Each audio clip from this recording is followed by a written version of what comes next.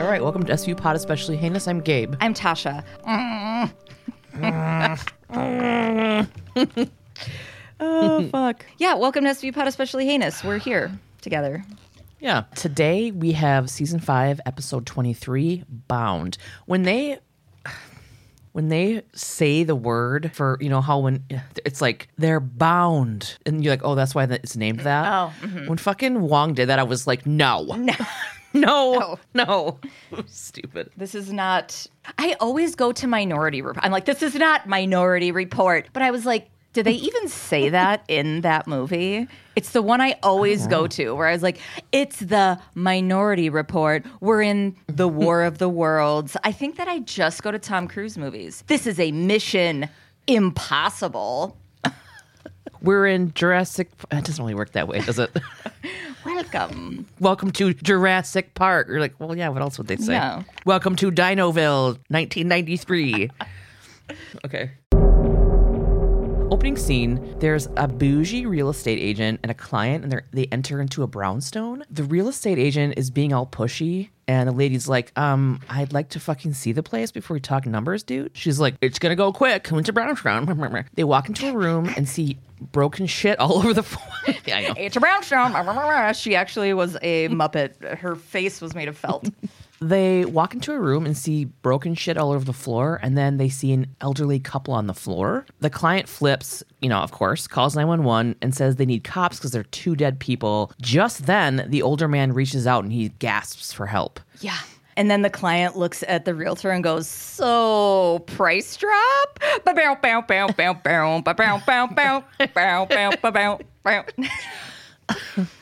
Fast forward a little bit, CSU and SVU are on the scene, of course. A CSU dude gives Stabler the updates. The dead woman is Donna Brooks. I'm sorry. What? Kyle, your hair is looking stunning, O'Halloran. Oh.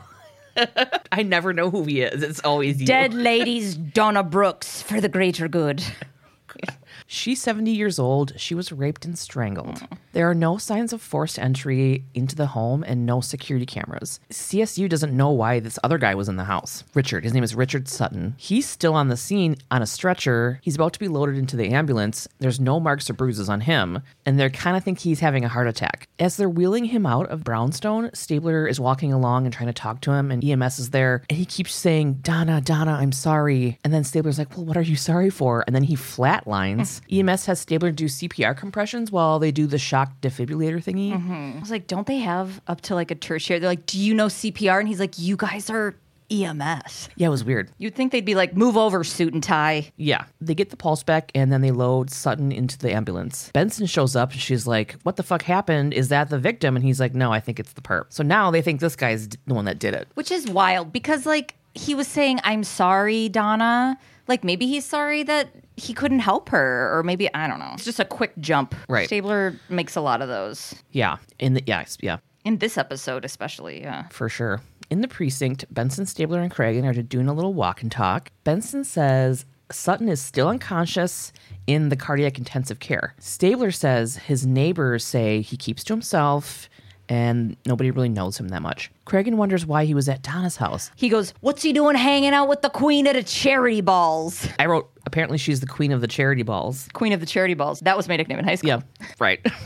She's a wealthy widow. Benson thinks Sutton's maybe her boyfriend. They're tossing around two different ideas here. Donna and Sutton have sex, get into an argument, things got violent. In some sort of domestic dispute, Sutton kills Donna, then has a heart attack, or he finds Donna dead and has a heart attack. Donna's family should know if her and Sutton were in a relationship. Benson tells them that Donna's daughter, Josette, is on the way to the precinct right now from Joyzy. The marks on Donna's neck are very distinct, but no rope or anything was found. CSU is still checking at the house, though. Coroner Warner puts the time of death at 10 p.m. the night before. All of a sudden, Donna's daughter, Josette, shows up. Benny and Stabes pull Josette into an interview room to talk, and she tells them that Donna was selling her house because Josette was forcing her to. She wanted Donna to come live with her and her family. Donna had lymphoma with less than a year to live. She worked out every morning at 5 a.m. and told her daughter she needed to keep it tight because there's a lot of competition for a good man. She dated a lot. Eyebrows. Everybody's like fucking giving her shit this whole time. I'm like, good for her, dude. I know. Josette's embarrassed even. Her mom's out living her best whole life. I was all for it. And Stabler's like, so she's sexually active then? And she's like, ugh. And Stabler's like, wowzer. Yeah. That's gross. Ew. Basically barfed into a bag. Old people be fucking, Josette and Stabes. Okay. Josette had told her mom to be careful with dating because she's a fucking adult woman. Ugh. Josette doesn't recognize the name Richard Sutton, but says her mom was seeing a man named Harvey Cohen, a dance instructor who worked over at Hot to Trot and taught her how to tango. Get it, Donna? Mm-hmm. Benny and Stabes head over to the dance studio. Instead of professionally asking Harvey Cohen to step out of the room to chat, Benny cuts in on the dance floor and they two-step while she questions him. They don't. She's like, hey, can I cut in? And they walk away, but it was a weird way to go about it. She's like, hey, can I cut in? Like, you're a professional detective working a case. There's a dead woman. Imagine if a cop came to your work. Imagine if a cop came to your work and did the exact same thing. Like, he's getting tattooed. He's halfway through his inner wrist infinity symbol and pulls out a fucking badge. Yeah, he's like, so Gabe, where were you last Saturday night between 9 and 10? And you're like, are you, what? Like, you have to pay me still. Like, what? Yeah. And he's like, I'll never turn down a beautiful woman. And he puts his arms up and she's like, psych. Here's my badge. And he's like, why don't you just be like, excuse me, sir, I'm an officer. Like, what are we doing? Yeah. So this guy Harvey has a fancy, moneyed old white guy way of speaking. And to me, he looks like Donald Sutherland. He does. Yeah. That's a good one. Yeah. Mm-hmm. He says that Donna was in class every Monday and he and Donna had a standing date every week. Benny asks him, oh, so you were having an affair. And this fucking wasp... Shame on you, detective. A gentleman doesn't kiss and tell. Stabler sidles up out of absolutely fucking nowhere. A gentleman doesn't rape and murder his girlfriend. Whoa. He's like doing the Charles. Yeah. Benson's like, chill, dude. He dabs and he's like, I canceled the day before because she'd been flirting with another man during class. What kind of a whore does that? Women aren't allowed to do that. I told her to take her boy toy and get out. The other man was younger, hotter, I guess, Ben Pauler. Harvey described him as being young enough to be Donna's son. Again, disgusting. It's like, that's so weird. It happens all the time with dudes. Okay. I'm dating my granddaughter's best friend. Like, okay.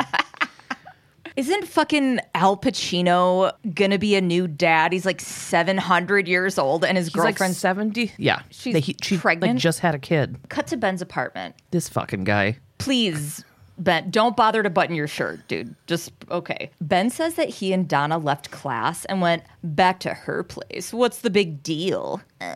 Stabler's like, well, she was 40 years older than you, and everyone knows that women over 30 are to be thrown away and discontinued from sexual circulation. Ben disagrees and tells them that older women are fucking awesome. And right off the bat, I'm like, I'm sorry I told you to button up your shirt, buddy. You just do what you need to do. But then he goes on and he's a total douchebag. He's a total douche after that, but he's just like, you should try it sometime. They're super experienced and blah, blah, blah, blah. And I'm like, is this the only support we get from guys like this? From this fucking douche fuck. Guy who can't afford a shirt with all the buttons on it. They tell Ben that Donna was murdered the night before, and Ben gets this blank look on his face and says Donna was fine when he left her. Wait, no, she was satisfied. Ouch. Like, that's not ouch. I mean, that's fucking gross. Yeah, you just found out she's dead, buddy. Stabler doesn't like it either. He also doesn't like that people fuck old ladies. And he grabs Ben so hard and he pushes him down. He's like, what time did you leave Donna's? And Ben's like, 9:15. The person who can confirm this is Marion.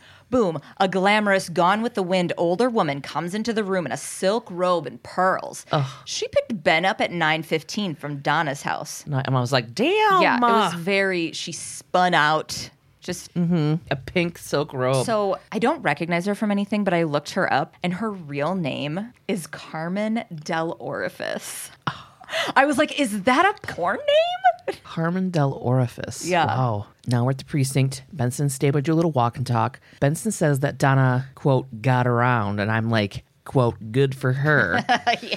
Stabler says that she was probably trying to make the most out of life. We're Lucille Bluth this entire episode. Yes, totally. He's like, oh, she was probably just trying to make the best of her life. Yeah. Not necessarily because she's dying, but yeah. Just like living her life. She was living her life, I guess. Ooh. Getting porked and going dancing and being rich? Like, what the fuck? Right. She went to dinner at 4:30 and said, I'll have the pork, and was just living her life.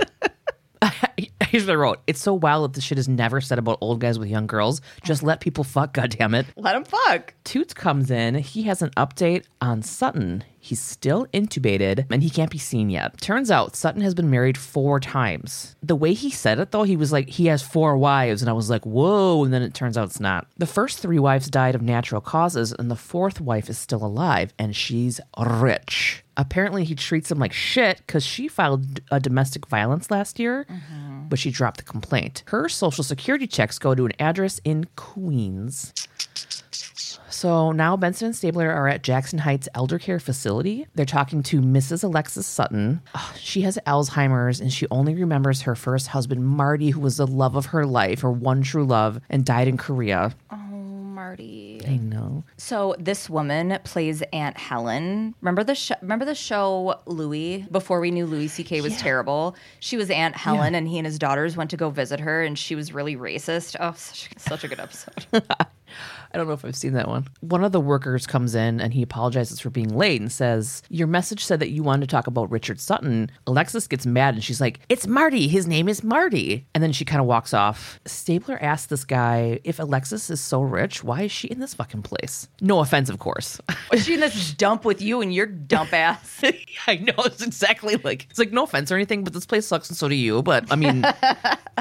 Your parents are probably really disappointed in where you ended up in life, but like, why is she here? Right. Dude says that Sutton married Alexis and then put her in a low-income care facility so that he could live a luxurious life off her money. Piece of shit. Sutton only visits when he needs her to sign something. Stabler's like, well, she's in no fucking condition to sign anything. And he's like, I filed a complaint, but nothing happened. Sutton is her husband and has every right to do what he wants with the money, which is fucking bullshit. And I bet this happens a lot. Oh, yeah. With their kids and whatever. People are garbage. Yeah. Especially our culture. Like, we don't take care of our elderly.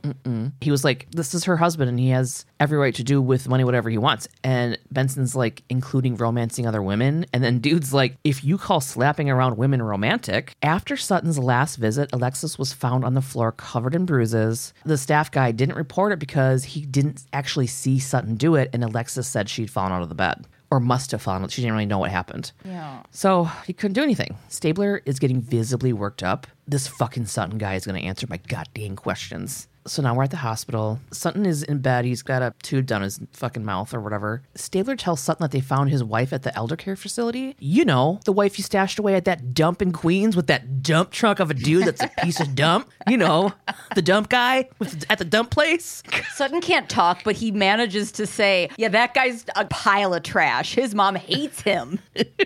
Yeah, so he can't talk, but he's like, ooh. Benson asks Sutton if Donna was his next victim. What, did Donna reject you and then you fucking raped and killed her? And then he seems to get upset. And then she asks him how he got into the house, and he wants to write all these answers down, so she gives him a Sharpie and a pad of paper. Sutton writes down that he got in the house because it was open. He got there at 9 a.m. in the morning. The night before, Sutton was home alone, so he has no alibi. Sutton writes, quote, not killed last night on the notepad. He knows this because Donna exercises at 5 a.m. The windows were open, so when he got there, the house was freezing. He closed the windows and turned the heat up. Then it just like randomly cuts out. I was like, what does this mean? But then it goes to... In the ME office, Coroner Warner says that Donna's temp was 86 degrees when she was found, 12 degrees lower than average. Postmortem bodies lose temperature at 1 degree every hour dead, so she just did the math based on that. She didn't account for the house to be cold or for Donna to have been working out. Exercise prior to death can cause rigor to set in faster, and the cold caused the rapid decline of body temp. Coroner Warner now says the time of death is 6 a.m. Benny and Stabes are like, wow, cool. We didn't get any alibis for this morning. God. We gotta go back now. Do more work. We're all doing our goddamn best over here. Jeez, Warner. She does have a little bit of new info for them, though. The ligature marks were unusual and don't match anything on the scene. The killer must have taken whatever they used with them. Then Coroner Warner sent the image of Donna's injuries on her neck to the FBI so they could search their database to find a match to what it could be from, possibly. Benson thinks Huang can expedite that search because he is FBI. Over at the FBI, the weapon was identified as a very specific climbing rope that doesn't fray. That's why no fibers were left behind. Oh, Dang it. Kwong checked, and there are 15 matches to other crimes that kind of rope was used in. But then they narrowed down. Sorry. So they narrowed down to match the MO of Donna's murder. Female Vic, age 60 to 80, strangulation homicide in her own home. That brings back 2 matches. 2 other elderly women were killed the same way. Susan Zellman, who was 65, was killed 2 years ago in Brooklyn. And Claudia Wooding, who's 70. She was killed 3 years ago in Piermont. We got a serial killer, y'all. Over to the precinct. The squad is hitting all the updates. 3 wealthy elderly women, all in the metro area, all killed the same way. It's possible the perp was somebody who already knew them, or the women were conned. Claudia Wooding's son, Eddie, has a car dealership. He's a real schmuck and was disinherited from her will. Susan Zellman's husband, Marvin, is still alive, but he's probably not a suspect, though. He's got RA and is in a wheelchair. The squad's going to make contact with Eddie and Marvin to find a link between the victims. Benson and Stabler are doing a little walk and talk with Marvin in the park. Marvin's in a wheelchair. Oh my God. What? It's Mr. Herlihy from Big Daddy. Big Daddy. He's on. Are you drunk, Mr. Herlihy? I've had a few Chardonnays. What of it? Ooh, I don't remember. Remember? Oh, the second I saw him, I was like, ah! Oh, it's so good. Marvin's in a wheelchair, and Benson and Stabler and Marvin's nurse are taking a little stroll. He says he'll never forgive himself for his wife's death. He was out playing bridge and feels guilty because she didn't want to go, and he thinks he should have stayed home or it wouldn't have happened. And I was like, oh, Marvin, it's not your fault. You would have been killed too, Marvin. Yeah. Benson shows him a pic of Donna and the other victim. And then this made me hate Marvin. Oh. Because they were walking, and he just does this little, like, doesn't even Oh, look at yes. the woman. He just does this, like, wave, like, to stop. And I'm like, can you just say that? Can you just be like, hey, can we stop for a second? You know, because like, the woman, his caregiver, or his nurse, she was quietly just pushing his wheelchair. Yeah. While they were doing their walk and talk. And yeah, I noticed that too, that he gave her a little like, to get her to stop. I'm like, oh, honey. do you fucking snap for waitresses too, dude? They hate you now, Marvin. Or at least say her name. Be like, Caroline, could you? Gloria. Yeah. Gloria. Or whatever. Anyways, he doesn't recognize the pictures and says his wife didn't know Donna or the other victim, and he says he knew all of her friends. Munch and Toots go to speak with Eddie at the dealership. Eddie's a real fucking piece of shit, all right? He doesn't give a fuck about any of this. He's just, he doesn't care if his mom died. Right. He says he doesn't know if his mom knew Donna or any other victim. He's like, how the fuck would I know? I didn't fucking kill her. And then it cuts to Marvin, that whole thing where they go back and forth. He can't imagine anyone hurting his wife, Susan. In the initial investigation, the police thought the perp that killed Susan was a drug addict looking to steal money, but nothing was taken. What? Then it cuts back to Eddie. He says, pff, pff, pff. Bitch didn't leave me a dime. Wow, dude, that's your mom. Right. He completely denies the murder and says, what's the big deal? She was about to die anyways. She was about to kick the bucket, he said, from lung cancer. And I was like, oh my God, it's a fucking medical professional. This is where I start like queuing into this shit. And then it cuts back to Marvin. He says that Susan had breast cancer. The day she was killed was the day she was told by her oncologist she was in remission.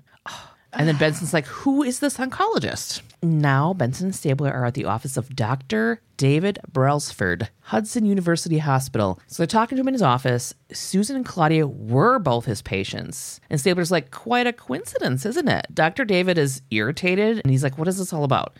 Stabler asks if Donna was his patient too, but he says Donna isn't his patient, but she was treated at that hospital. And then he wants to know why they are asking about her. And he knew that she was treated at that hospital, even though he wasn't her doctor. Immediately, he's like, no, but yeah, she was here. I thought there was going to be way more with this David because like he was not really like it was weird. Yeah, I'm like, what did you do? You did something. Maybe it's for another episode, but you did something. Stabler tells him that she was murdered as well. Dr. David assures them that if he killed someone, they wouldn't know it was murder. And I was like, okay. And they're like, ew, David. Ew. Stabler's like, what? Is that like quoting Borat now? What? Is saying that like quoting Borat? Ew, David. You're like, oh, shnikes. What's up? Oh, gross. Where's the beef? That's way old. So are we. Anyway, so Dr. David's like, what? I don't know. I'm busy. Go away. And Benson goes, no, and sits down. Yeah. Where were you yesterday at 6 a.m.? Dr. David says he was at home when Donna was killed, but he lives alone. Stabler's like, okay, enough of this, dude. We have possibly 3 murder victims connected to you. You got to do better. What is going on? And then Dr. David's like, dudes, a lot of people are involved in the care of cancer patients. Doctors, nurses, social workers, etc. He mentions in-home care as well. And they're like, well, who do you go through? He goes through RDH run by Dr. Spivak. Benny and Staves go to hit that home care office where they find Spivak's sister, Emma, who is the nurse manager. Are you fucking kidding me? It is Jane Krakowski.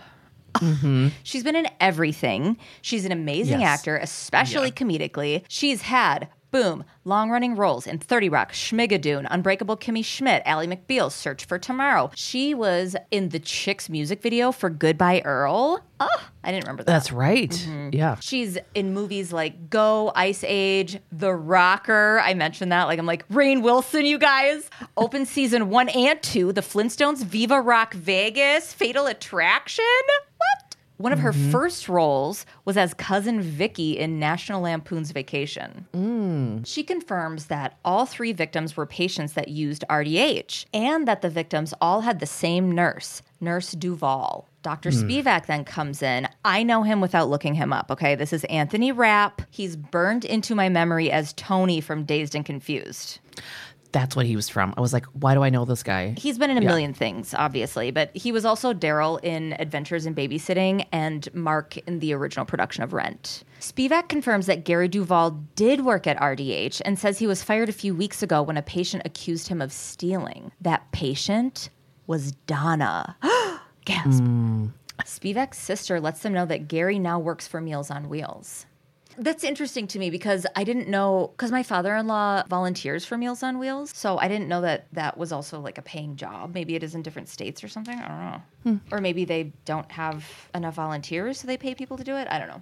Benny and Staves find Gary about to deliver a meal in an apartment hallway. They tell him that they're bringing him in. Just then, the most precious elderly woman in a robe answers the door. And she's super bummed that Gary and his friends can't stay and hang out with her. So he clearly has relationships with the people that he delivers to.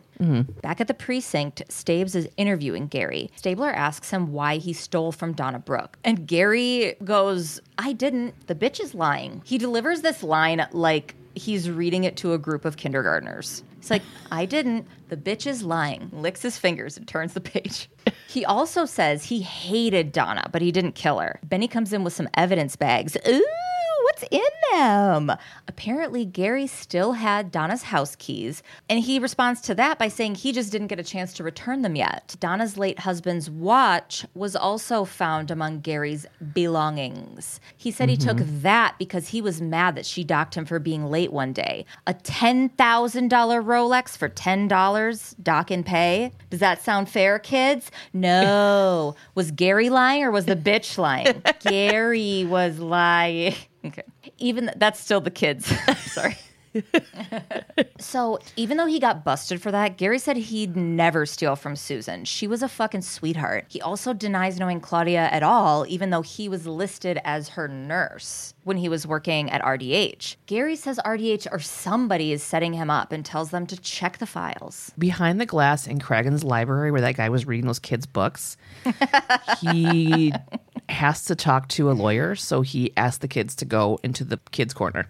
I don't fucking know. Everybody hop on a computer. It's time for Oregon Trail. Yes. He has a little cardigan and little glasses. And I'm over in the drawers trying to figure out the Dewey Decimal System because that was going to be important for my adulthood. Right. Anyways, Novak's in there. Cragen asks Novak if what Gary is saying will be enough to subpoena the files. Novak's going to get started on a warrant for the files, but since Gary is saying this is a frame job, she wants the documents to be authenticated. Now we're at the office of forensic document expert Pat Fisher. This dude was in a sci-fi short film called Doppelbanger, and I watched it. Shit. I watched it on YouTube, and I put a link in my sources on svupod.com in case anybody else wants to watch it. It's just like a little 15-minute thing, and I was thinking about it as I fell asleep last night. I'm like, oh my God, I could have added so much to that storyline. Gary's signature is on the nursing log for Claudia. Pat finds that the signatures are identical, but Nobody signs their name the exact same way every time, which means somebody pasted the signature onto the documents, then Xeroxed them to make it undetectable. Like when he lined them up, every single They were curve exact. of everything. Yeah. He calls this a transposition forgery. Gary is actually right. He is being set up. When does that ever fucking happen that they're right when they say that? Right. Probably a lot. Also, I mean, where they actually like prove that the cops actually take time out oh of yeah, the day to no, prove they it, don't. you know? They don't actually prove it. They're like, watch your head, and they don't listen to him, and then they Yeah. end up in prison for years. In the precinct, Stabler and Cragen are talking about what the hell is going on. It has to be somebody from RDH. They're the only ones that have access to the victim's files. Since Gary is a thief, he was a good fall guy. Cragen wants to know why someone would kill these women. All of them were rich. Stabler thinks maybe somebody made a profit off them dying. No duh, dude. Shut up. Yeah. Novak comes in and says, you're right. Someone made a mint. She pulled copies of the victims' wills. The beneficiary of each will is the Golden Memories Foundation, run by CEO of RDH and chairman of Golden Memories, Dr. Spivak. Oh my God. In the precinct interview room, Spivak is there with his lawyer. Obviously, Spivak denies killing anyone, and his lawyer is like, this is ridiculous. Benson tells him they know about the donations to Golden Memories. Benson says he kills those women, and then he gets the money faster. Spivak's lawyer says the money goes to seniors in poverty, not Spivak. And then he says he's doing fucking fine financially. He doesn't need their money. He says he started the foundation to give back. And then Benson says, you gave these 3 women back to God. Does that count? And I was like, geez. God. Also, I like that that's his defense, you know? I am fine. I don't need their money because that's what makes people stop doing evil shit. And they're like, oh, Right. That's enough money. This is my quota of money that I need. I don't need any more. And that's why we know everything works really well and trickle-down economics are perfect. His lawyer pipes up and says, excuse me, aren't we missing something here? Like evidence? Then she says that Spivak having access to victims' homes and profiting off their death isn't probable cause for an arrest. I was like, wow, okay, I mean, I guess you need more than that. Yeah. So they fucking take off. Spivak looked at them pretty satisfied, and then I wrote, it was probably his sister. Ooh. I don't remember when I got there. I got there at some point, but I don't think it was that early. In the precinct, Stabes is at his locker, real pissed about the doctor being a liar. Huang doesn't think Spivak is guilty, though. Stabler feels like staying angry and being a total dick for no reason and asks if Huang has a reason or if he's just siding with him because he's a doctor. What? That's the dumbest shit I've ever heard. Huang's like, I'm going to ignore the roids talking, buddy. A doctor would have covered their tracks better. Also, Yep. the fact that they were all choked to death points to rage. It doesn't make sense the killings were just about money when they were so brutally personal. Cragen says they need to find out if he even profited off the deaths, but they don't have enough on Spivak to subpoena his financials. But Golden Memories is a nonprofit, so the foundation's books are public record. Public record. Oh, shit. Benny and Stabes have to talk to the forensic accountant. The forensic accountant, who's rocking a mid-90s Elaine Bennis hairdo, tells them the foundation brought in $675,000 the year before, and most of that money went to the care of 2 patients. But those patients have been dead since 1996. She checked with Social Security.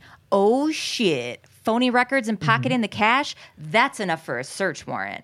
Munch and Toots are in the apartment of Matt Spivak to search it. Toots is walking through it like a real estate agent. 3,000 square feet, beautiful views, great natural light, walkable restaurants, private parking. Ugh, what can I do to get you in this apartment? Munch is going through shit on the desk, though, actually, like doing cop stuff. He finds statements for maxed out credit cards. Dude is a chronic gambler. When they check the answering machine, there's a message from an angry guy reading directly from his script. Hey, Spivak, what's up, Doc? You're late on your payment. Pay me in carrot cigars or we're coming over. What's up, Doc? Carrot cigars. I got it. I got it. Okay, thanks. I was there with you the whole way and for the rest of our lives. I love you. And a bunch of Toots. We were all there together. Toots, it was like really serious. And they were like, oh, listen to this voicemail. And you and I are in the background with carrots going like, give me the money. Yeah. Albuquerque. Toots finds a framed photo of Spivak rock climbing right as Munch finds his rock climbing bag. And there's special rock climbing rope, just like the rope used to strangle the victims. Wow, this is all coming up guilty. Millhouse. Guilty. I mean, now we're at the RDH office. Ooh, the music is all swelly. Benson and Stabler are taken to Spivak by his sister. She's upset and says that they should wait because he's in a meeting. And she's like, you're wrong about him. Spivak's sister doesn't believe that he could be the one that killed the patients because he's not. Okay? It's you stupid bitch. She knocks on the door and interrupts his meeting, and he's super upset and comes over and he's like, damn it, Emma. I told you no interruptions. Then sees Benny and Staves in the doorway and he's like, officers? Detectives? I would never... How many times people refer to them as detectives? I would never do that. I would never say detectives. I'd be like, hey, guys. You guys? I don't know. Yeah. Hey, guys. It's like, what can I do for you guys? Detectives. Yeah, I would. What can I do for you, coppers? I would You can put me in the paddy wagon? Ha-cha-cha-cha. Hello, professional crime fighters. Look at these two gumshoes. I don't know your names, but you're inducing stress diarrhea. What can I do for you? Why do I feel like I'm hiding a bag of heroin in my butthole? I have never done heroin except for that one time. You know And that was accidental. It wasn't. Yours wasn't? Oh. I know people who have done a variety of drugs accidentally, including myself. Even though I wouldn't call it an accident, I'm just like, what are we up for? So Yeah. I guess it doesn't really count for me. Benson and Stabler go in and arrest him for murder in the first degree in front of a potential new client. Looks like she'll be going elsewhere. Bow, bow, bow, bow. Stop it. I've been doing a lot of Seinfeld stuff lately. So good. Spivak yells at Emma and he's like, what the hell did you tell him? And she's like, nothing, I swear, Matt. And I was like, what? His name is Matt, I guess. Yeah. So now we're at the arraignment. So Spivak pleads not guilty, of course. Emma, Spivak's sister, is in the courtroom. She's looking super worried. Novak says to the judge she wants remand. He swindled 3 elderly women out of money and killed them, and the funds haven't been recovered, so he's a for sure flight risk. Spivak's lawyer pipes up and says, my client is a respected member of the community, and the judge tells her to save it. And he's like, unfortunately for your client, I have an 80-year-old mother. And I didn't like that he blatantly said out loud that he was biased when he's a judge. I was like, I don't like that. Yeah. You know, I'm like, that's pretty not awesome. Setting things up for that lawyer to go, bloop, new judge. Or just you know, they're supposed to be unbiased. Spivak yells that he didn't kill anyone, and the judge sets the bail at $500,000. Spivak's lawyer tries to negotiate a deal with Novak right afterwards. She says he will plead guilty for the fraud, but doesn't want murder stuff. You want me to go to prison for murder? I'll say that I stole from them. That sounds fair. Novak's like, hell no, not enough. He needs to plead guilty for 3 counts of murder too, and she'll take the death penalty off the table. Emma gets upset when she hears the death penalty in general. She's like, what's going on? Oh my God. Spivak's lawyer tells Emma to relax, that Novak is bluffing. She really doesn't have a case. And they take off to go bail him out. So now Novak, Benson, and Stabler are doing a little walk and talk. Novak says that Spivak's lawyer isn't a dummy. The evidence for fraud is solid, but the murder evidence is purely circumstantial. Stabler says that the climbing rope that they found in Spivak's apartment matches the victim's neck. They didn't find any blood or skin cells on the rope, but it matches. Stabler thinks that maybe Spivak cut off like 3 feet of rope to strangle and throws it away. I don't think that's a thing with climbing rope. I don't know. I don't think you can just cut a piece of climbing rope that's not afraid. A, you could go look at that rope and see if it was cut. B, that would completely compromise the strength of the rope, I would think. I have no idea. I mean, because if it's made to not fray and you just cut it, I feel like it's just... I don't know. Haven't done an outdoor activity since I was in 4th grade. I have no idea. I mean, I haven't either. I've never even climbed, but you know what I mean? Like, these are special ropes. You know what I mean? I guess, yeah. They think Spivak's sister Emma forged the nurse logs, which makes her a co-conspirator. So they're bringing her in for a little chatteroo. And then I wrote, I totally think this whole innocent girl is an act for real. She's setting up her brother. She's going to have a crazy twist at the end and get all weird and mean. Yeah. But she doesn't. She just gets weird. She just gets I thought she was going to be like, you caught me, you motherfuckers, like that one lady. Yeah. At first, I was like, God, is Jane Krakowski not doing a good job acting? Because she's so, like, timid and quiet and what? No. She's good at acting, and that was what she was going for. Because at the end, she just numb with that scene. Car tire squeal. Benny and Staves pull up in front of RDH, and a beat cop tells them Emma was attacked and almost choked to death. And this is where I said, whoa, this makes me think it's her. Yeah. There, I got it. Inside, she tells them she doesn't know who did it, but she was, like, really pretty. She had a purple ligature mark around her neck. My favorite Kimmy Schmidt scene, and I've probably said this in the pod. I don't know. When she offers her a bottle of Evian, and she's like, no thanks, and she just throws it away instead of putting it back. Okay. So they're like, Emma, come on. We know. And she's like, oh, fine. It was my brother. I want to talk the way that she talks on 30 Rock. It was my brother. He asked for money, but I said I wouldn't give him any. You've never been to the Cleve? God, what is that word she says with 3 syllables on 30 Rock? That's 2 syllables. Oh, I'll bring me the camera. That's what she says. The camera. Yes, that's it. I need to look to camera. Emma says that her brother asked for money, but she told him she wouldn't give him any, so then he choked her. In Spivak's apartment, the music swells so much it can't even get its rings off without dish soap. Toots, Munch, and SWAT, boom, enter the apartment. Guns drawn. Spivak's not home. They're like, he's probably getting money from some other old lady. Toots checks his cordless phone call log. Spivak got a call from a client, Vivian Callis, at 5:05 p.m. Squish! Battering ram through the apartment door of Vivian Callis. SWAT, Benson, and Stabler enter. Guns drawn. SWAT's everywhere this episode. Vivian is dead in her bed. A gun is next to her hand, and the phone is in the bed with the receiver near her head. Stabler sees Spivak on the floor, dead, but from a gunshot wound to the chest with the climbing rope across him. This screams orgy of evidence. I know. It screams super staged. Yes. You know? Mm-hmm. Later, Huang arrives. CSU is on the scene. Huang is shocked Vivian killed Spivak. Fucking Stabler gloats a little bit. And he's like, guess you weren't right about the doctor. I'm stupid and I fucking hate my kids. CSU Judy says Vivian wasn't that great of a shot. She actually had missed once, then got a lucky shot at his heart. She's leaning down over the bed like Vivian was on her knees shooting Spivak.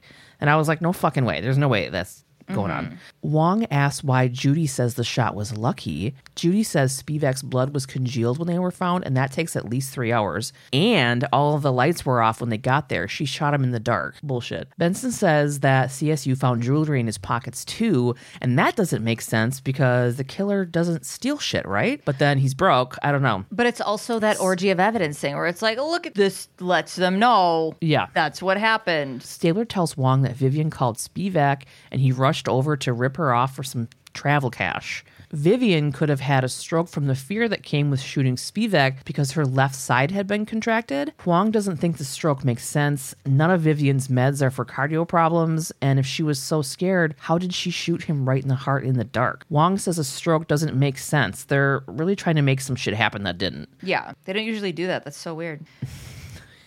Now we're at the ME office. Coroner Warner says that Vivian did have a stroke, but it wasn't from fear. She was injected with air in her neck. Stabler says that it must have been a third person in the room with Spivak and Vivian, and Coroner Warner agrees. Coroner Warner says that only a medical professional would know about air embolisms or know how to do it properly.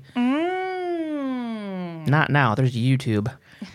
Stabler thinks Emma is the third person. She's the only other person with access to everything Spivak has access to. Yeah. Now we're at the precinct. The gang's all hanging out. There's a fire going.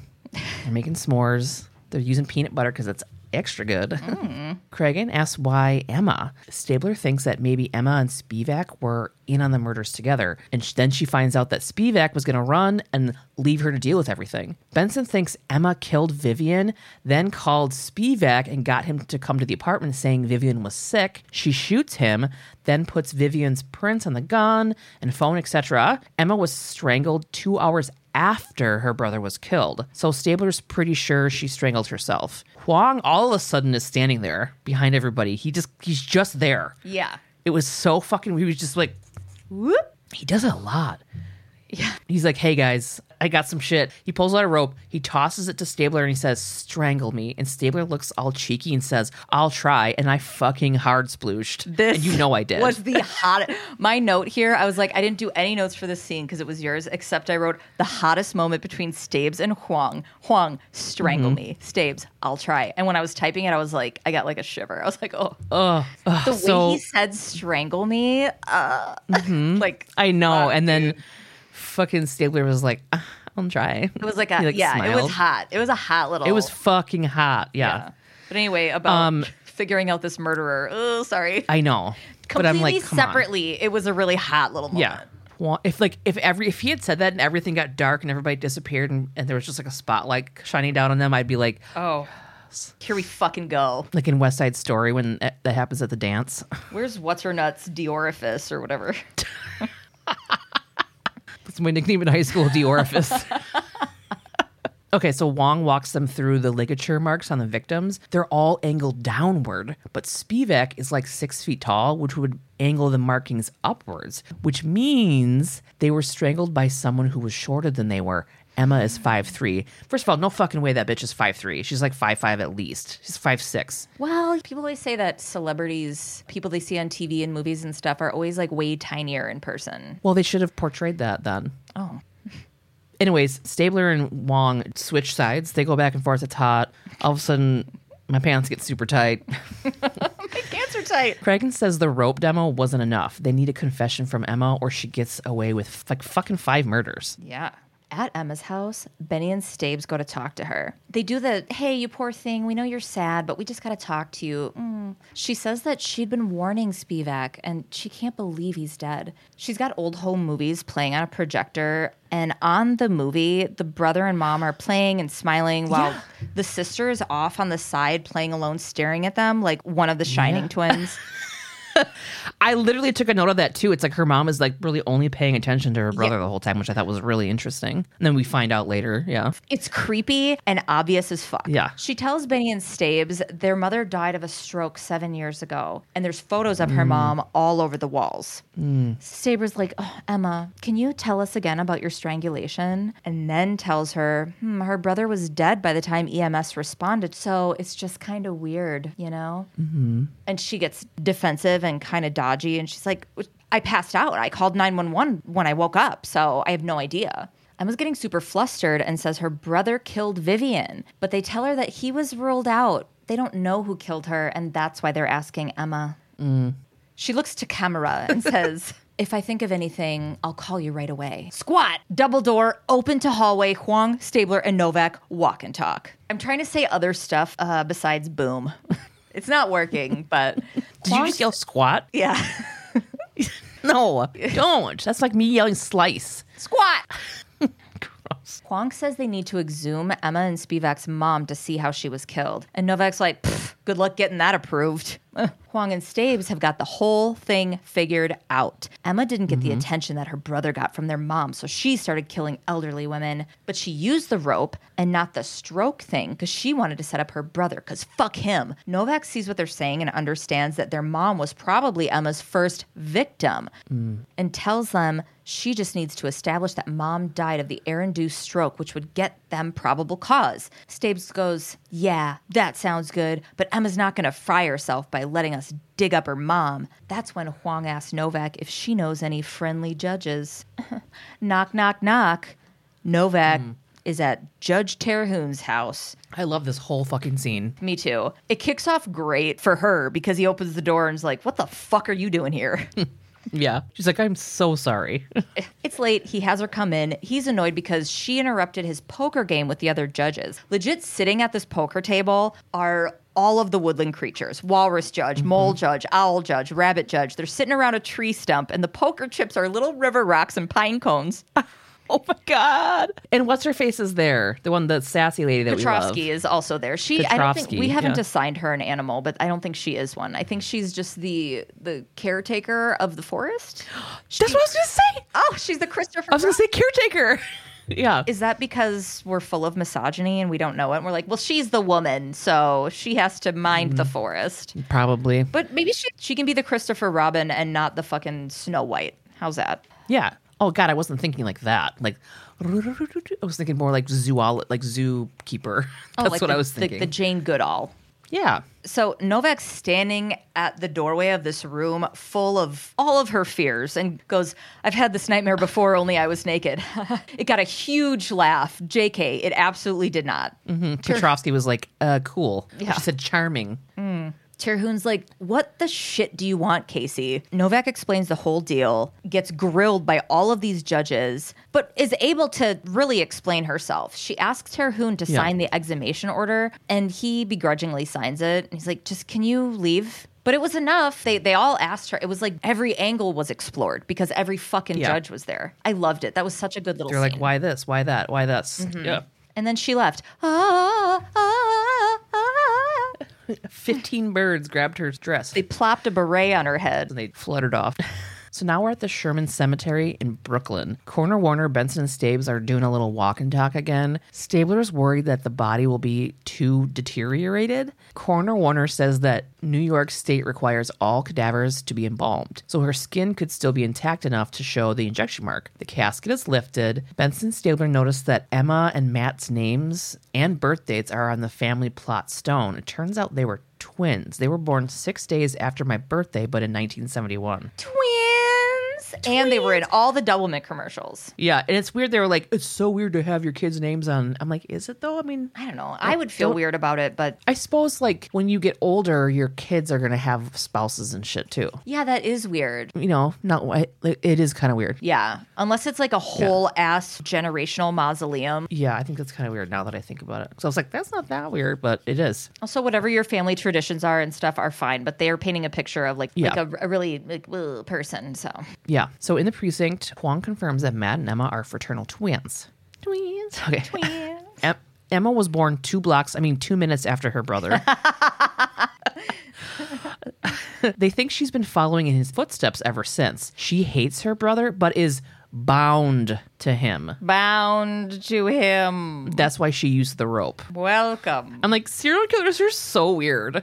I know. Yeah, that was a really deep dive where it's like she really thought about it. Really thought about like, I'm going to use the rope because I'm bound to him. What binds? Fucking eggs? Not good enough. Rope. That was a baking joke. Coroner Warner shows them a pretty fucking weird, disturbing picture of the mom's mummified neck that has the injection mark in the carotid artery. But there's no way to prove that Emma used air embolism thingy on her mom. Stabler says that Emma doesn't know that, though. So they can lie to her. And it's legal. Huang sends them on their way with a whisper of a warning. Ooh. Emma spent her whole life hating her mom. If they confront her with what she did, she'll never talk. Huang says they're going to need more than empathy with Emma. She needs an ally. They need to reenact the sibling rivalry between her and her brother to get her to talk. Oh, this scene is crazy. So later, Emma arrives. Stabler's really good at... This is good acting on Stabler. This is good. Yeah. Mm-hmm. Yeah. No, it was because I just remember when you were saying it. That was a genuine. That wasn't me being a little dick. That was me genuinely being like, yeah, and it was a little hot again. So like, it was a little hot. Yeah. I was like, when he's like, get over here. Oof, yeah. And I was like, I'd be like, yeah. I'd be like, strangle me. No, stop. Yeah. So later, Emma arrives at the precinct. First, Benson takes her into like one of those interview rooms. Mm-hmm. Benson tells her that they had her come there so that they could personally apologize to her because they had made a mistake. They searched her brother's apartment and found the rope that matched the strangle marks. Stabler comes in and interrupts Benson and points at her hotly and is like, he forcefully tells her to come here like 4 times. And so Benson's like, what's up? Benson gets up to go talk to him outside of the door, but Stabler slams his hand and like kind of keeps the door open. He starts fucking yelling at her about apologizing to Emma. He gets in fucking Benson's face and he's like, I'm in charge. This is my case. And Benson says, please don't talk to me like that in front of her. We're equals. And he goes, right. And starts laughing and busts into the room with Emma and says, did she fucking bring you down here? Yeah? Then gets in Benson's face again and says, you brought her down here to get all the credit, didn't you? And Benson says, no, I brought her down here because I knew you wouldn't apologize. And Stabler's like, you're goddamn right about that. Then he points at Emma and he's like, you knew all along about your brother's gambling debts and using the foundation money, and you didn't do anything about it. And then he calls her a liar and pathetic for helping him cover things up. And he's like, you protect your brother and he almost kills you. Benson's like, leave her alone. And he's like, shut up. Leave her alone. Stabler then says women shouldn't be cops or doctors because they're weak and stupid. And I was like, damn.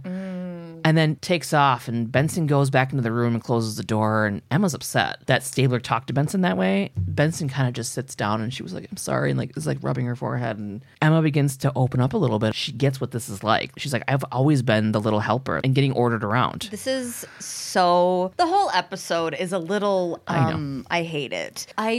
There's no way she fell for that. I don't, but just the whole path of getting here, and then they're like... And they do this is what can happen in a drunk driving performance in front of a high school kind of acting situation. Yeah. And she completely falls for it. I'm Emma, okay? I'm sitting there going, I've been murdering people, including my mom, and the heat's on me. Benny's like, oh, my God. I wouldn't be like, yeah, I get it. I'd be like, wow, he really sucks. And bye. Oh. Thanks for the apology. Like, I would leave.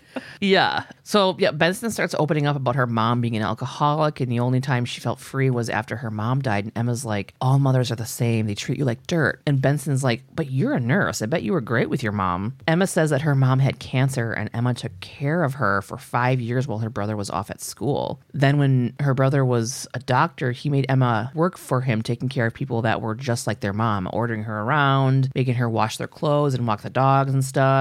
Emma says she did all of the work taking care of all those people, but they treated her brother like the god. Benson's like, well, how did you do it? Like, she got like tears streaming down her eyes, and she's smiling, and she's like, a little shot of air. Benson's like, well, what do you mean? And Emma says when she was in nursing school, she would see women at their mom's bedsides fucking trapped like she was. Benson says, so you helped them? And she's got this creepy smile and tears, and she's like, I set them free. Benson asks how many she gave the shots of air to, and she says dozens. And then Benson asks her if she remembers any of their names, and she just says they were all called Mama. And I was like, fucking woof, Toyota. Fucking Oda. This is a good episode. This is the whole scene from when she starts talking about her mom, I'm like, did she just call her Mama? And then she calls her that for the rest of the thing. And so then when she said, they were all called Mama, I was like, holy shit. Yeah. It's like super rare that women are serial killers anyways. So, but then like dozens, I'm like, there are dozens of us. I almost typed that in, and then I was like, no.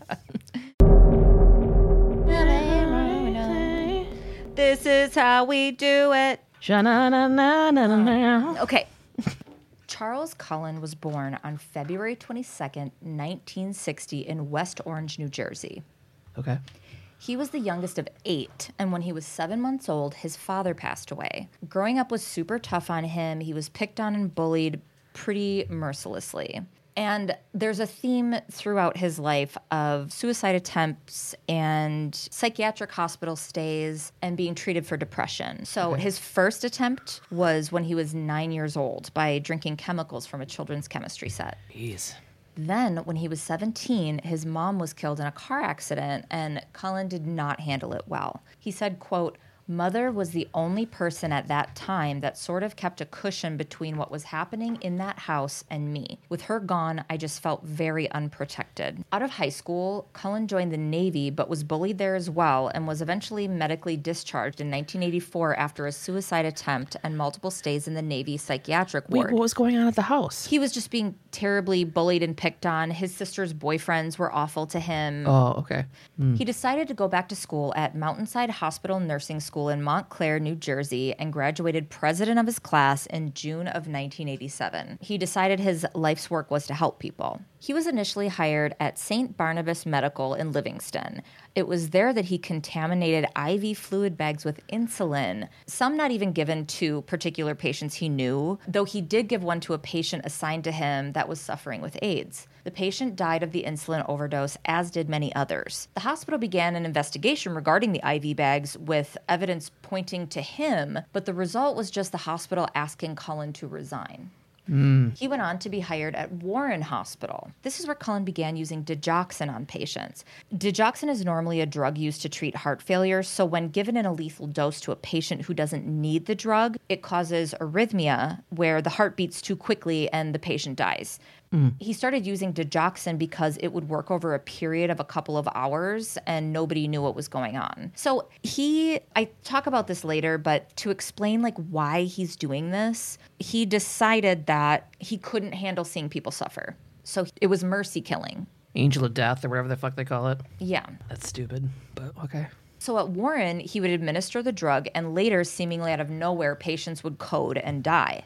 Eventually, one elderly woman told other staff that a nurse who was not assigned to her had come into her room and stuck her with a needle as she laid in her hospital bed. And they were like, what? A few hours later, she died. There was an investigation after that, but Cullen passed a lie detector test given to him and all the other staff. He again was asked to resign. Moving on to Hunterdon Medical, Cullen continued administering digoxin to patients, killing them, as well as at a nursing home he was working at. In 1999, he worked at Lehigh Valley Hospital and St. Luke's, continuing this practice. He later said that he wanted to help people, like I had told you before, but when he saw them hurting, he just wanted to end their suffering. But once he started, he couldn't stop.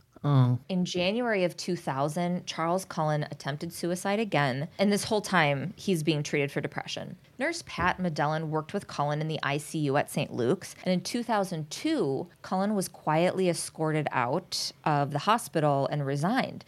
Nurse Pat and the other staff were like, what the fuck? Like, he's a good nurse. Why would they just fire him like that? Yeah. Nursing shortage. So, like, he continues to be hired because there's a nursing shortage, right? So they're like, he's getting either recommendations from his prior positions or getting neutral reviews. Like, they're not saying anything about him. And they're not looking for the best of the best because they're just looking for fucking nurses at this point. Yeah. And even these nurses are like, he's a decent nurse. What the fuck is going on? Like, why are they firing him? After a little digging, Nurse Pat found out the reason he was fired was that 50 vials of medication were found in the discarded needle box. Okay? Some had been used and some hadn't. Okay. These particular medications being stolen didn't make sense because they didn't have any street value. They weren't like fucking drugs.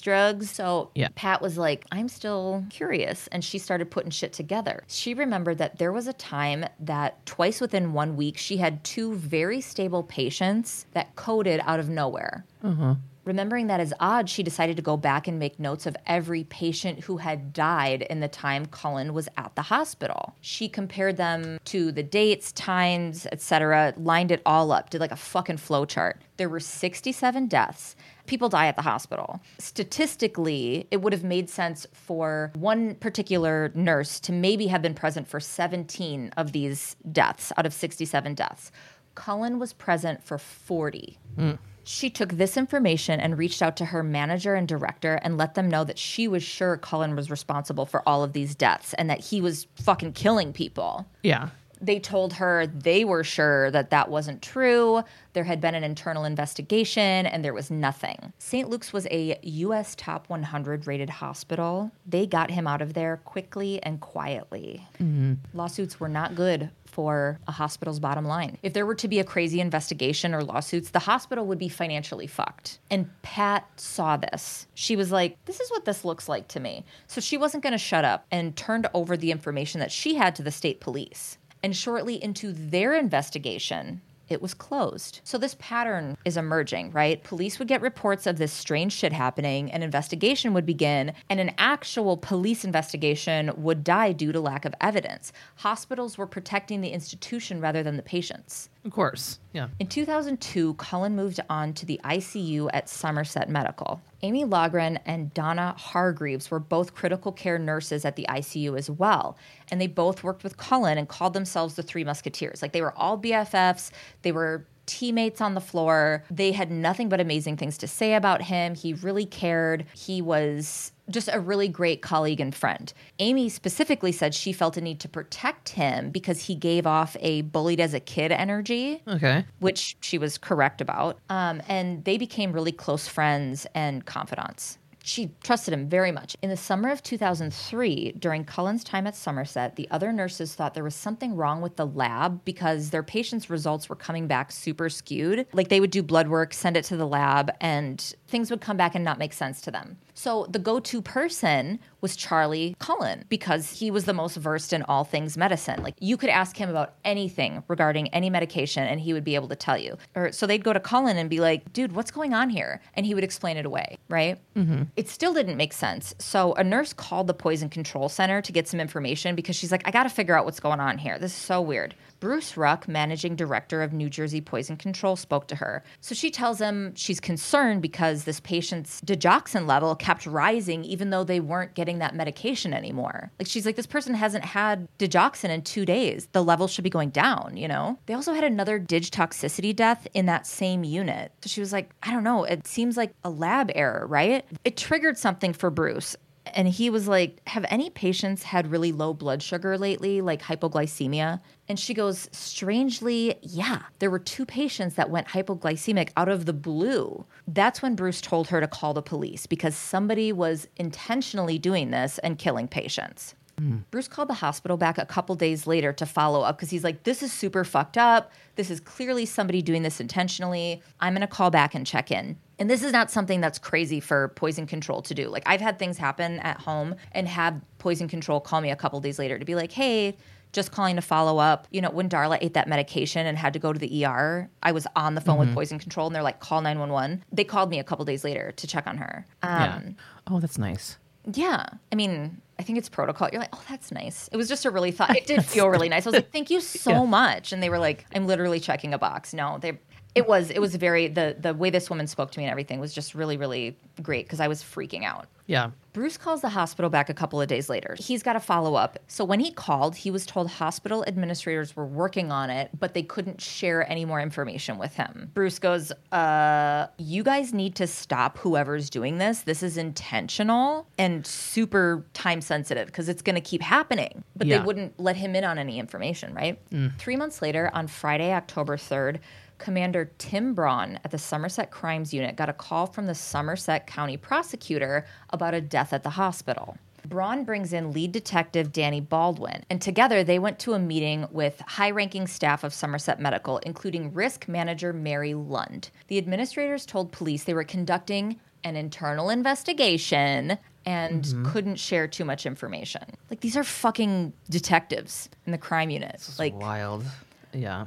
It's like colleges, you know how they do that? They're like, what? Yeah. So they're like, okay, well, give us the files. They're like, okay, sure, we'll give them to you. And the cops are expecting to get this just like a 3-inch binder, just like a bunch of files, a bunch of information. And they got like 3 sheets of paper. Yeah. There was also a Post-it note that Baldwin eventually got a hold of, like randomly, with just a tiny, tiny bit of information. He's like, I'm going to follow up on this. The Post-it was in reference to reports that had been made to police regarding the stolen meds that were found at Cullen's previous job, okay?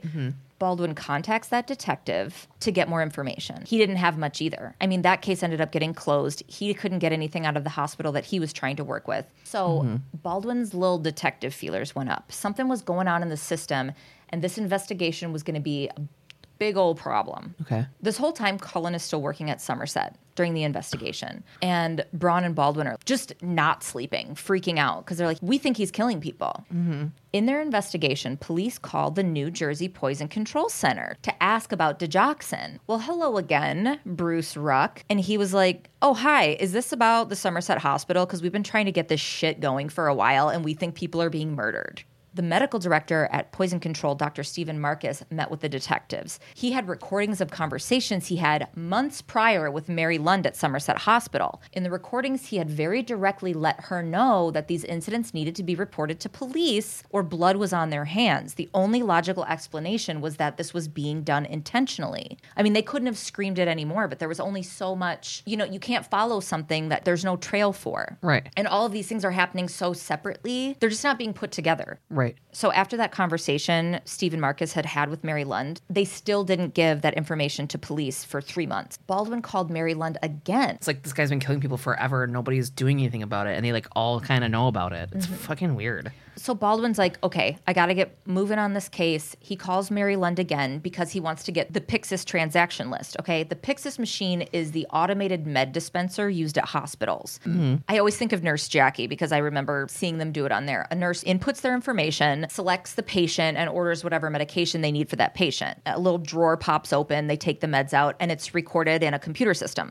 Mary Lund told Detective Baldwin that the Pyxis only kept that information for 30 days. And And they were like, oh, damn it. But also, we don't trust this lady. Baldwin and Braun contact the manufacturer of the Pyxis machine, which wasn't fucking hard. They're like, oh, this company's in California. Let's call them. The manufacturer's like, no, dude, every single one of those transactions from the start is available. And she's lying. What? So they paid Mary a little visit. Well, what do you know? She was able to call and get them the information they needed. And it showed exactly what they knew it was gonna. More on that in a minute. They had a long way to go with more solid evidence to gather before being able to arrest him. So they found a discrepancy in his resume and had the hospital use that as a reason to fire him. That's all they did. They didn't give him any indication of anything. They were talking to his family members. They were doing, he didn't know this whole investigation was happening. What the hospital fired him over wasn't a big deal thing. It was just he lied a little bit on his resume or something, and you're fired. Yeah. His team, his BFFs at work, Amy and Donna, were so upset. This is bananas. He's so great. He's a leader. He's a teammate. The detectives start interviewing the staff after he's gone. But Mary Lund insisted on sitting in on these interviews. So detectives were like, oh my God, we're not going to get what we need out of people because they're afraid of this woman. This woman is the risk manager and also is kind of scary. In all of these interviews, Amy's name keeps coming up because she's super tight with him, right? And Baldwin was like, I want to talk to her specifically. So she goes into this interview with Baldwin full bulldog. She was like, whatever this is about is absolute fucking bullshit.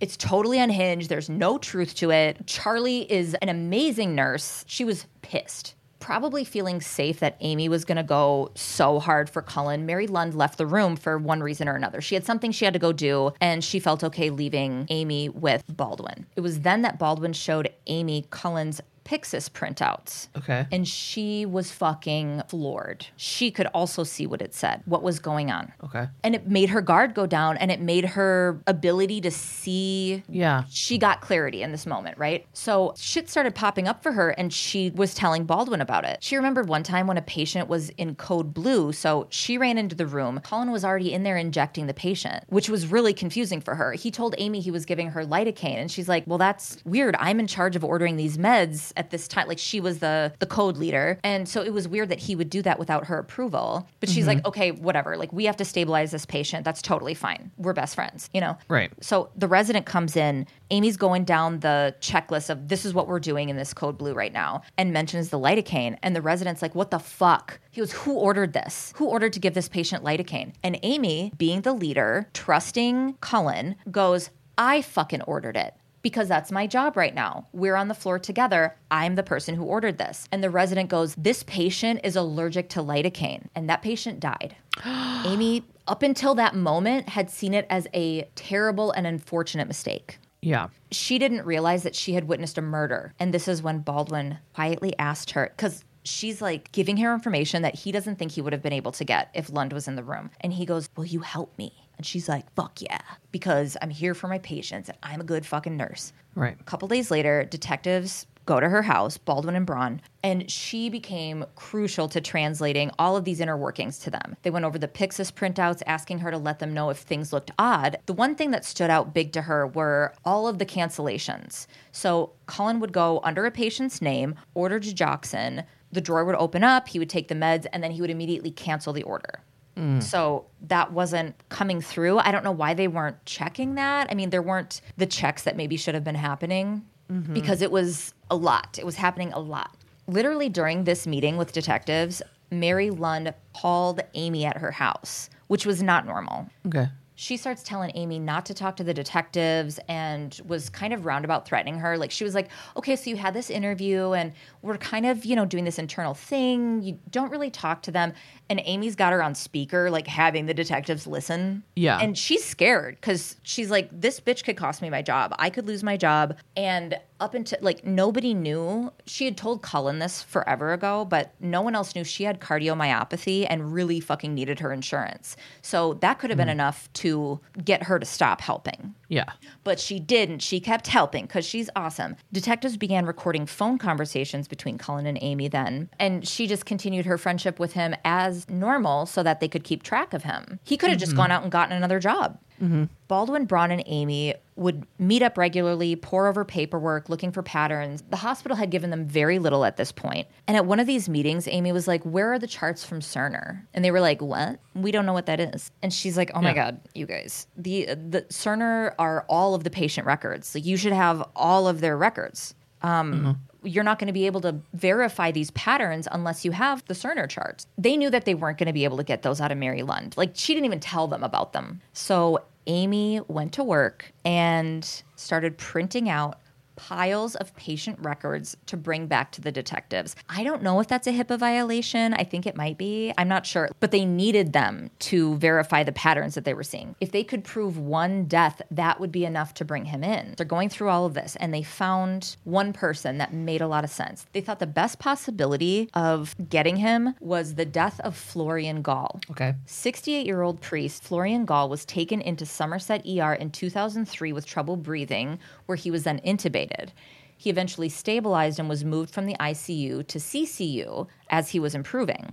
And then out of the blue, he just died. The toxicology report showed nothing suspicious, but the one thing he hadn't been tested for was digoxin. So detectives contact his sister. She'd always been suspicious of her brother's death and consented to a police exhumation. So they pull him up out of the ground. The medical examiner found an excessive amount of digoxin. His cause of death was changed from natural to homicide. Meanwhile, Cullen had been hired at a new facility and called to tell his friend and former coworker Amy about his exciting new job. And the cops were like, fuck, dude, we need to arrest him before he starts killing people again. But they wanted really solid evidence to make sure the charges stuck. So they asked Amy to meet up with Cullen and wear a wire. She calls up her buddy, let's go get dinner, throws on this wire, and goes to meet her pal at this restaurant. They're just like chatting and vibing and whatever. And she gently starts to confront him, you know, letting him know, like, honey, I know what you were doing. I know what happened. Tell me about Florian Gall. At some point in this conversation, the wire stopped working. She didn't know this. It was after the wire stopped working that he changed. Amy later said about that moment, quote, I was not with my friend Charlie. It was emptiness. It wasn't darkness. It wasn't a monster. It was just nothingness. He didn't care about me. He didn't care about anything. He just said, I want to go down fighting. Jeez. As he left the restaurant, detectives Baldwin and Braun stopped him outside and arrested him for the murder of Reverend Gall. He clammed up in the interview, and they were afraid they weren't going to get a confession. They didn't have that recorded, so they needed to get him to fucking say it. So they wanted Amy to talk to him. Amy agreed and was determined to be the one to get the confession. So she goes to the jail where Cullen's being held. He's brought into a room. And Amy felt like Cullen had always been a really good friend to her, like always had been really helpful, knew about her cardiomyopathy. You know, she thought that she could use that as an angle. And she did, like a fucking pro. She told him she was now being implicated in his wrongdoing, and this was his opportunity to be her hero.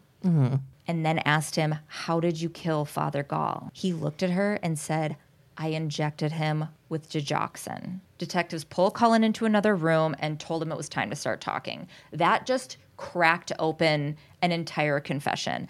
And they were like, dude, he told us so much more. Like, we didn't even ask for everything. Everything that he told us, it was insane. He confessed and confirmed absolutely everything, including other things that he had been suspected of over the years. The insulin in the IV bags, different drugs that he had used. There was one drug that he had used, vecuronium, and it's a paralytic that completely paralyzes a person, but they are fully alert and awake. And when I say paralyzed, I mean like they can't blink, they can't breathe. So they're paralyzed to death. And Amy's sitting there going, that mercy killing fucking line he gave me is bullshit. That is a brutal fucking way to die. And the insulin in the IV bags and shit, like, you didn't know who those were going to. I gave them to patients of mine that died. Yeah, definitely bullshit. He just wanted to kill people. It was like something he told himself. Some of these people were about to be discharged and were completely random. He also periodically used epinephrine, which when overdosed on can cause fatal cardiac arrhythmias. All of these things, if a toxicology report doesn't happen, is, you know, you can be like, oh, this was a heart attack. Oh, this was a natural death.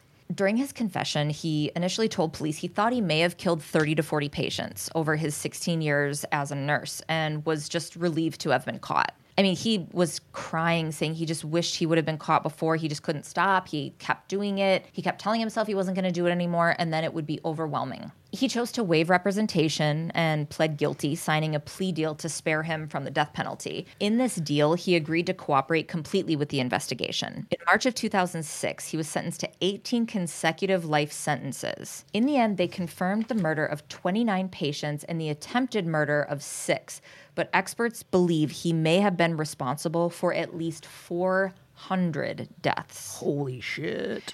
After his confession, New Jersey passed the Cullen Law, which requires healthcare providers to report to the state any intentional or unintentional conduct that could affect patient safety. And those reports must also be disclosed to future employers. And since then, there have been multiple states across the country that have put a lot more patient protective laws in place. Because, yeah, he should have been caught years and years before he actually was. The end.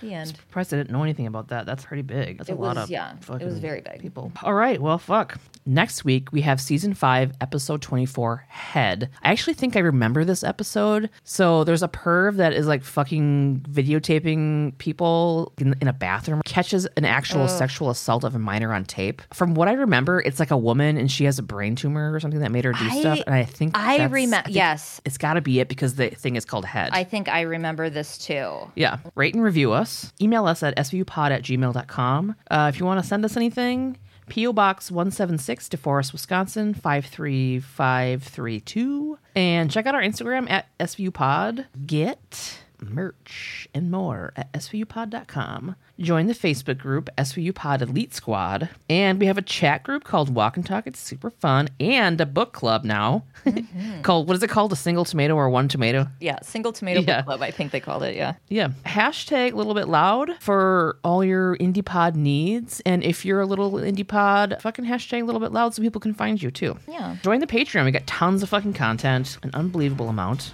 Yeah, that's it. Love you, bye. Love you, bye.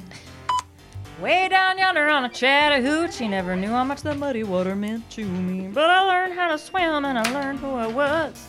A lot about living and a little about love. And on a Friday night, pyramid of cans in the pale moonlight. Talking about cars, dreaming about women. Never had a plan, just living for the minute. Take the tracksuit off, Benson. I always cut back to when she was Stabler's wife for no reason in a tracksuit. With the tiles. Yeah. Oh, these won't do. Plastic menus. Dusty Lee skis in his jeans. So this dude Harvey has a fancy... Daddy, we're down. Okay. No one ever will love you as much as I do. Okay. And I didn't mean that in an emotionally abusive way. Or did I? If it came across that way, maybe you should ask me about it because you can only trust me and nobody else, and I'll be there for you.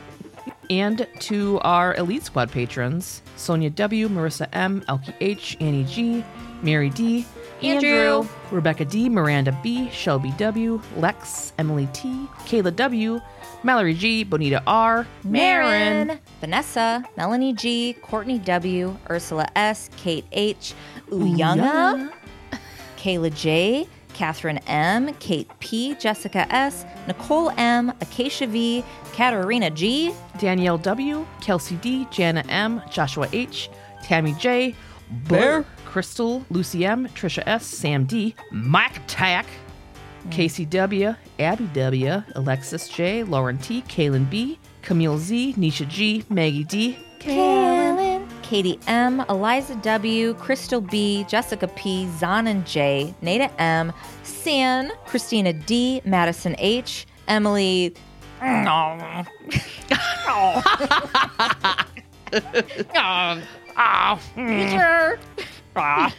Victoria B., Scout G., Melissa M., Desiree D., Come Through Drew B., Amberly C., Sapphire, Monica K., Katie S., Trish S., Angela D., Brenna T., Andrea M., Natasha S., Andrea H., Miranda B., Al H., Nikki R., Sarah J., Caitlin S., Emily D., Katie H., and Lexi Y. Thank you so much. Thank you so much. You really help make this possible and help us make our pod world go round. Yeah. Make my pod world go round, round. Make my pod world go round, round, round. I made that work really good. I did. You did, and you had like a little vibrato in there, and I did? Didn't give it the attention it deserved. Yeah, you were like, just like that. It sounded that good. Oh my God. Okay. All right. All right. Bye. I love you so much. I love you. Bye.